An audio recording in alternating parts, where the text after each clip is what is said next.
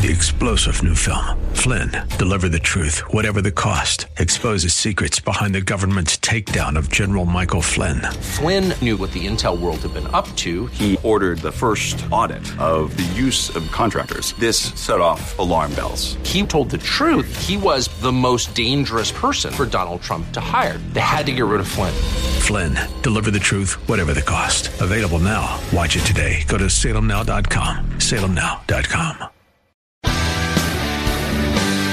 Are you looking for truth from God's Word that you can understand and apply to your life? You'll find it today on Make It Clear with Dr. Stan Ponz, Bible teacher and president of Florida Bible College in beautiful Orlando. Listen now as Stan makes it clear.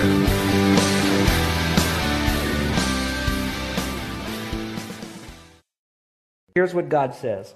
Blessed are you when people insult you, persecute you, falsely say all kinds of evil against you because of me. So the secular worldview comes against the Christian worldview. Then he says, rejoice and be glad, because, here it is, great is your reward, and now underline this, in heaven. And you could read the rest of the verse there. So the point is, you might not get it here, but you will get it there because God keeps the books. Now there's always a natural tendency that when something does go against you, and you're not getting what you want, you get hurt. Especially when someone else comes against you and you're told to be patient and to endure them with patience in that unrighteousness that's done to you. It's normal to hurt. And when you hurt, what do? You get angry. You want to get even. You want to criticize. You want to fight back. If that's your nature, would you say, uh-huh, with me? Uh-huh. All right. The two of you that are honest admit that. Now listen carefully to this. When I become that way, based on what we've just learned, I've lost a degree of a reward in heaven when I wasn't patient during that particular time. Now that being the case, ask yourself this question.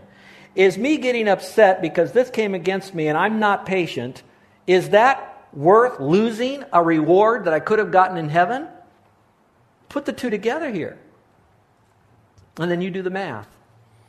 It works for all of us.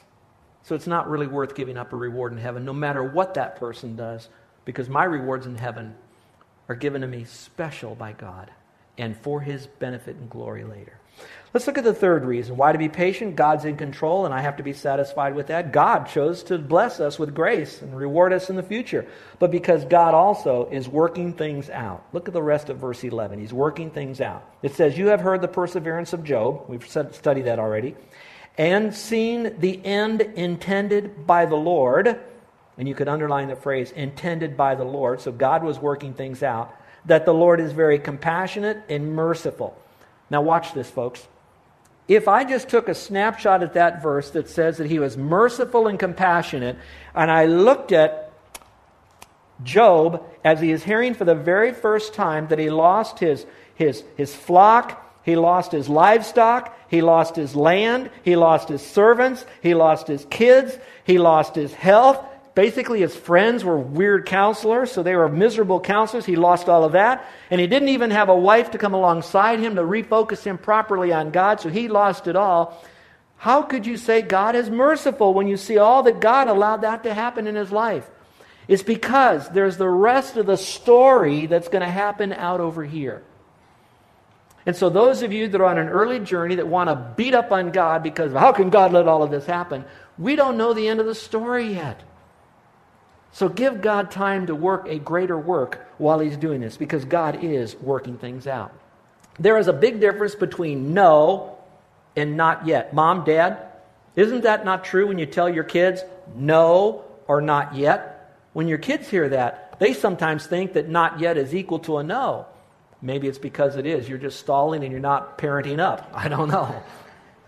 But in reality, there is a big difference between a no and a not yet in our life. Philip Brooks, the famous pastor a century ago, when he was in his office pacing the floor, he was very frustrated, and one of his parishioners walked in and asked him, he says, "What's the matter, Pastor?" And Brooks said this, he says, "I'm in a hurry, but God isn't." You know, and a lot of truth in that. We are in a hurry, but God's not. Let me tell you a personal story before I go on to my next point.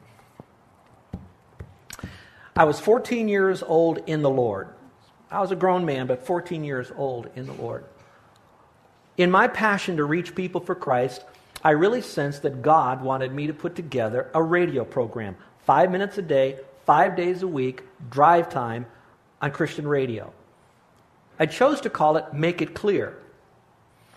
And that program was specifically designed in a 5-minute window to explain to the listeners how that they can communicate the gospel, the plan of salvation, correctly, compassionately, clearly to anybody that they would come in contact.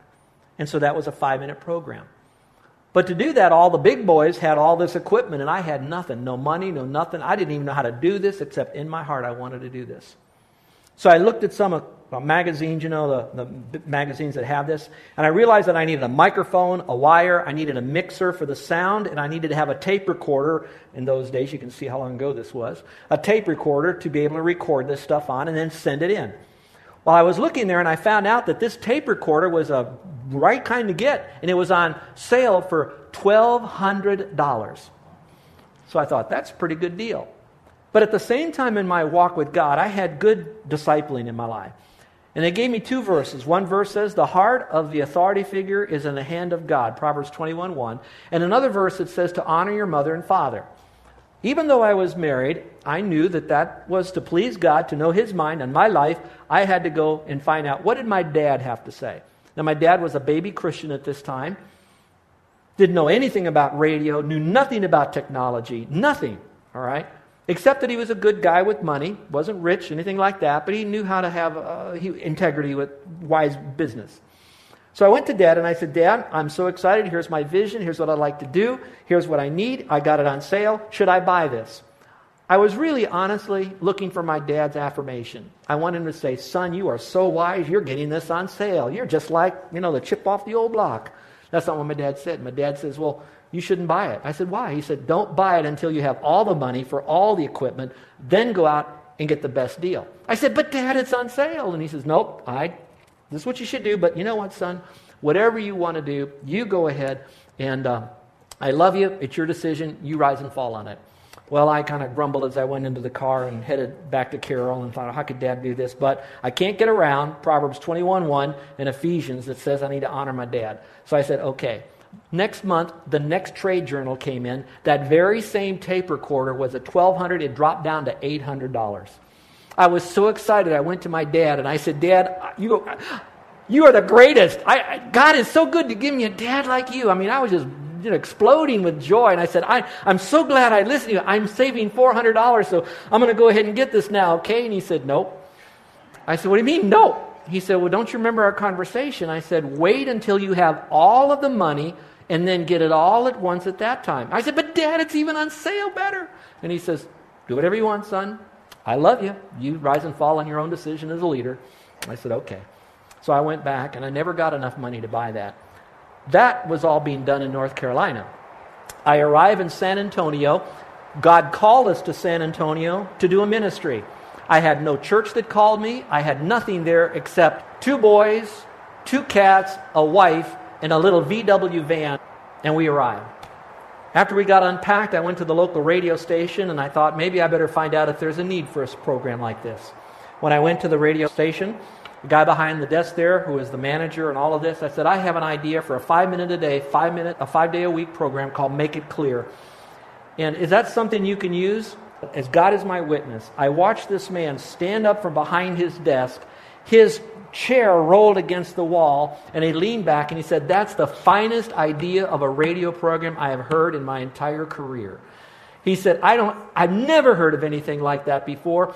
When could we get this on? I said, I don't have the money. I just got a little bit here. He said, you don't need any of that stuff. In fact, I'm going to let you use all of our state-of-the-art technology in this radio station. In fact, I'm going to give you a key to this office building in which the studio is. I'll show you how to use it. You can use all of our stuff for free, and we'll put you on the air. Now, the rest of the story goes like this. We did that, been on the air for years.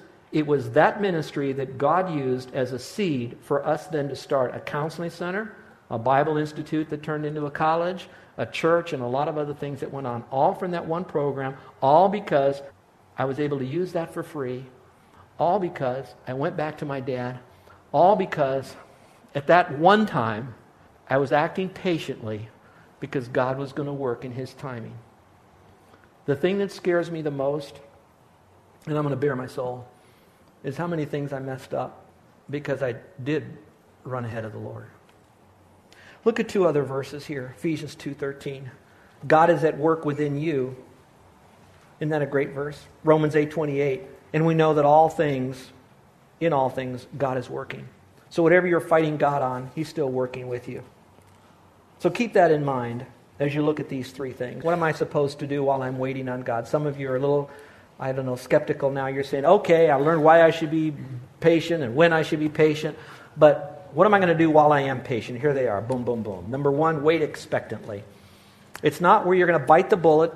You're going to wait expectantly on the Lord. It says, therefore, be patient, brethren, until the coming of the Lord. See how the farmer waits for the precious fruit. Wait patiently for it until it receives.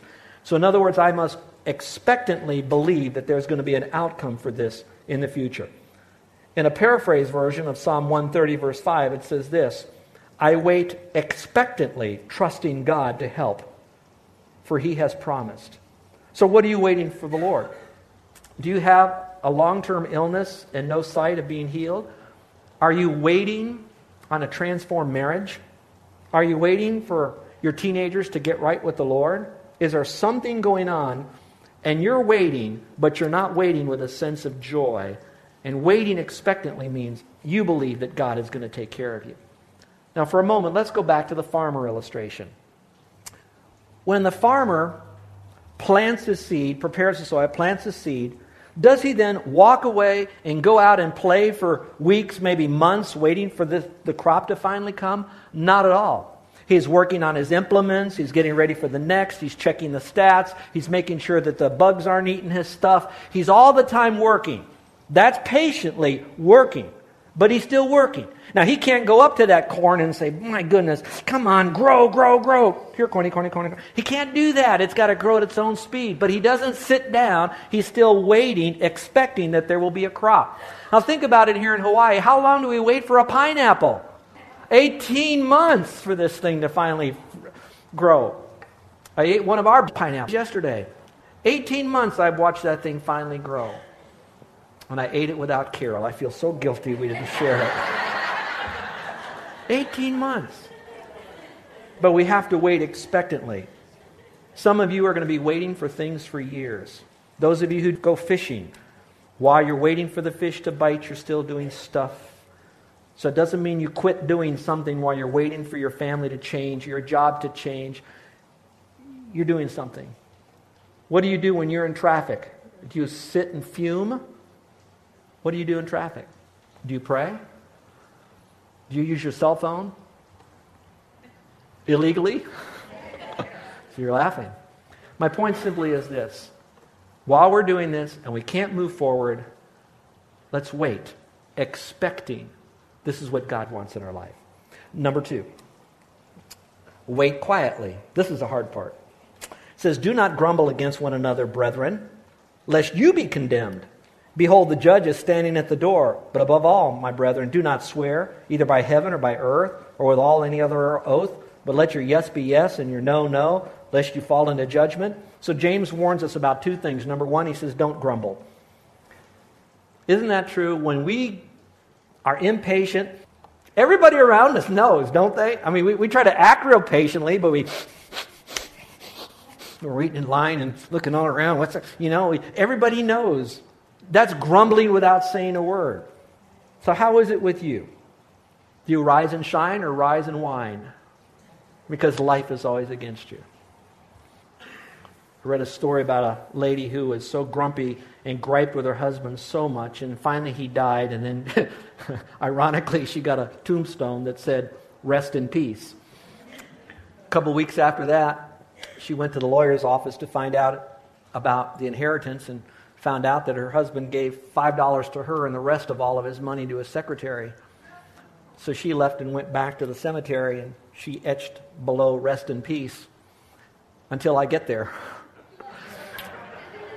I don't know where you are, but some of you, it is so very evident that when you are impatient, everybody around you knows. Secondly, don't make a rash promise. Some people make promises much too quickly.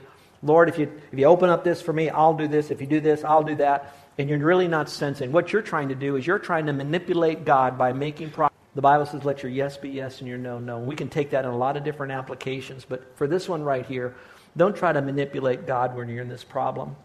What you want to do is say, Lord, I have a block right now. I have to be patient. I can't do anything else about it. So, Lord, it is a testing. And you say that the trial of my faith, of waiting on you, is more precious than gold. So right now, this is better than if I was rich. So, Lord, don't take this away until every lesson that I need to learn about you and my relationship with you is learned, and then move me to the next level. And I promise you, you get to another level, and there'll be another door that'll be closed. Because God is going to continue to test to bring out that patience. And finally, we need to wait confidently. It says, indeed, we count them blessed who endure. Micah 7:7 says, I will wait confidently for the Lord. So many verses talk about just waiting on God. Hope is holding on, praying expectantly. Holding on, but praying expectantly. I need to bring this message to a close, but I'd like to speak to those of you who are single here. You know, we're very much of a family church, and we talk a lot about marriages, we talk a lot about our kids, we talk a lot about stuff like that.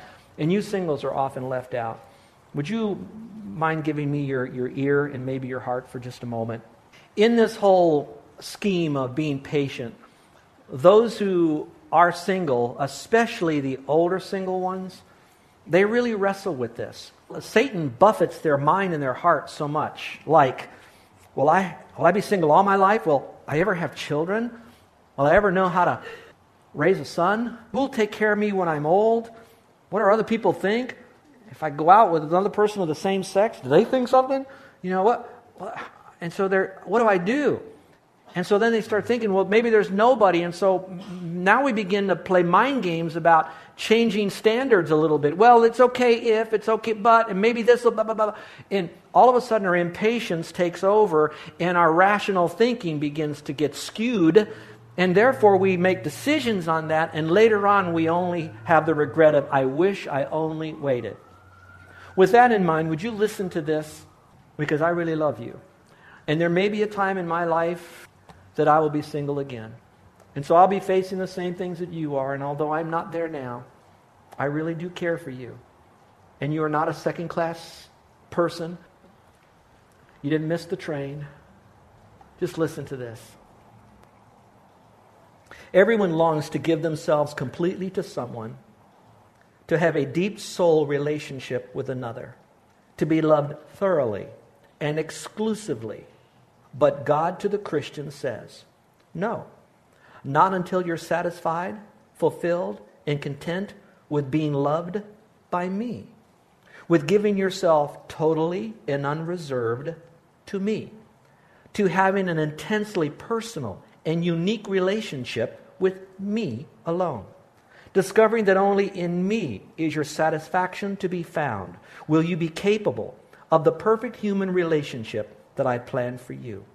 You will never be united with another until you're united with me, exclusive of anyone or anything else, exclusive of any other desire or longing.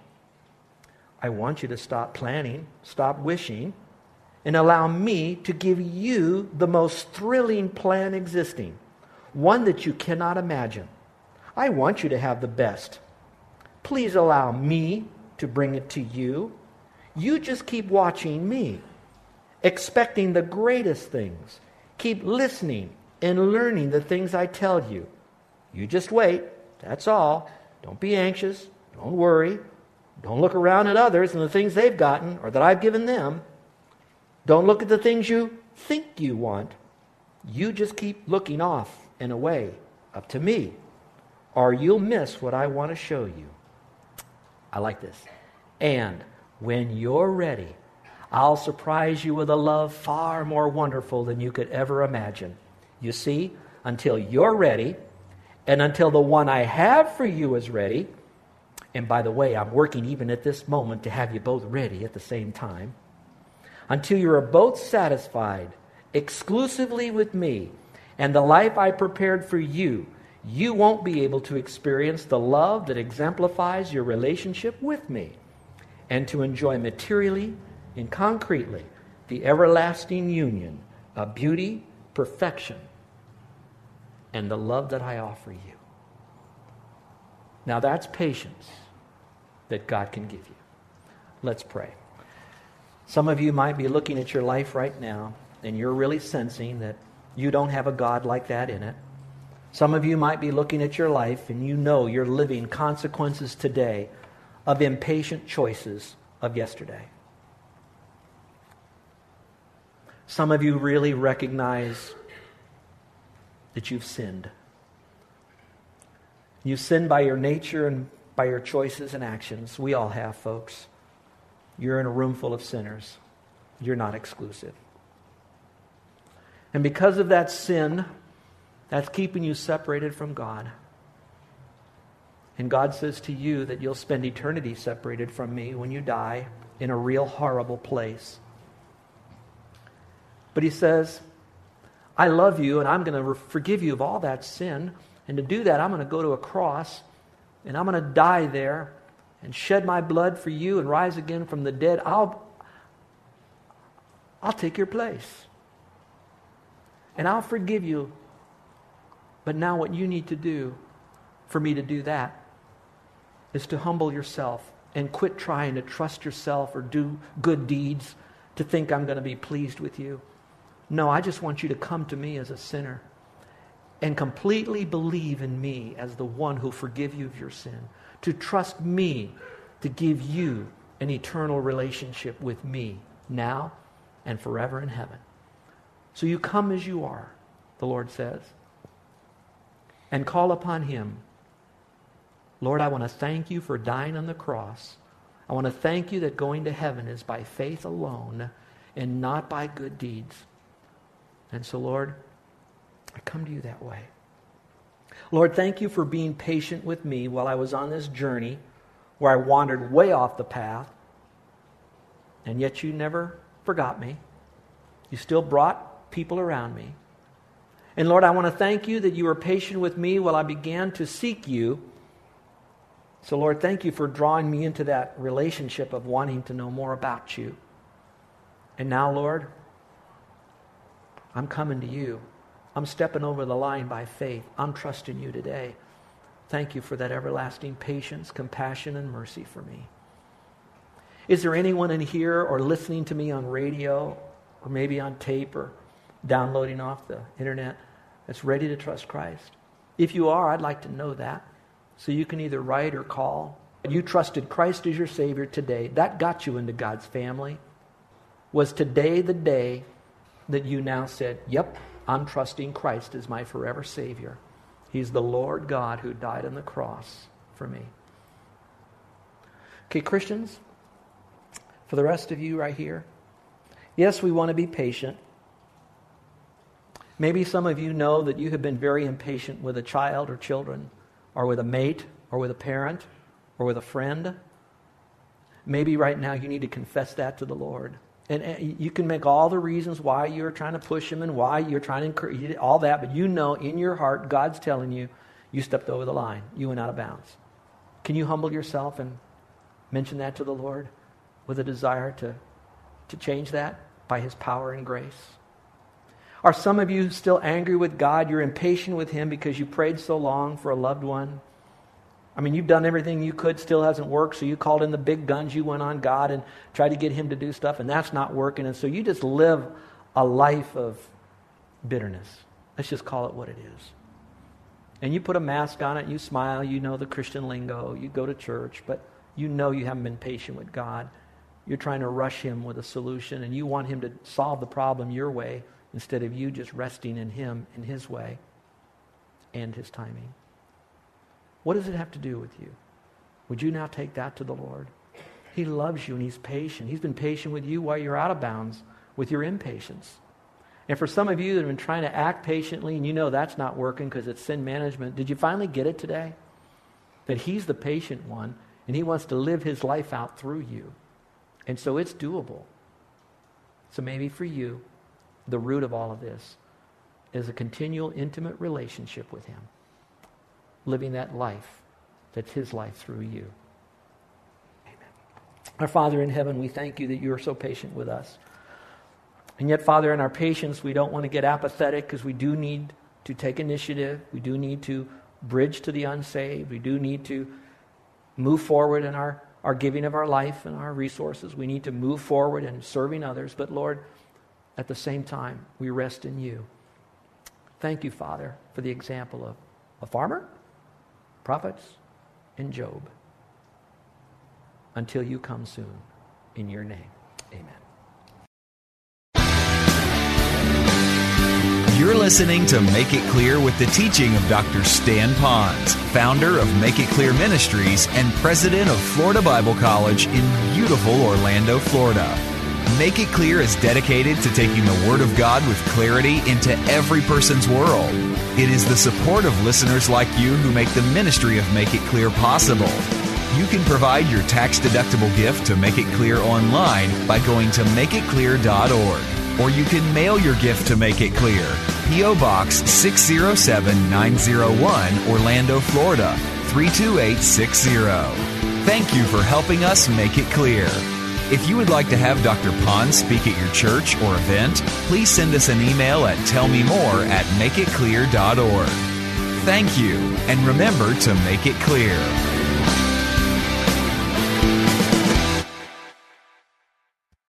Three-star General Michael J. Flynn, head of the Pentagon Intelligence Agency, knew all the government's dirty secrets. He was one of the most respected generals in the military. Flynn knew what the intel world had been up to. He understood its funding. He ordered the first audit of the use of contractors. This set off alarm bells. The explosive new documentary, Flynn, Deliver the Truth, Whatever the Cost, uncovers the facts behind this scandal. Flynn told the truth. He was the most dangerous person for Donald Trump to hire. I find out the worst enemy that I'm going to face in my life is right here in America. They took my assessment and they wanted me to change it. And I was like, I'm not changing it. They had to get rid of Flynn. With in-depth interviews, archival footage, and never-before-seen personal records of the man behind the headlines. I just felt like I was drowning. Flynn, Deliver the Truth, Whatever the Cost. Available now. Watch it today. Go to salemnow.com. salemnow.com.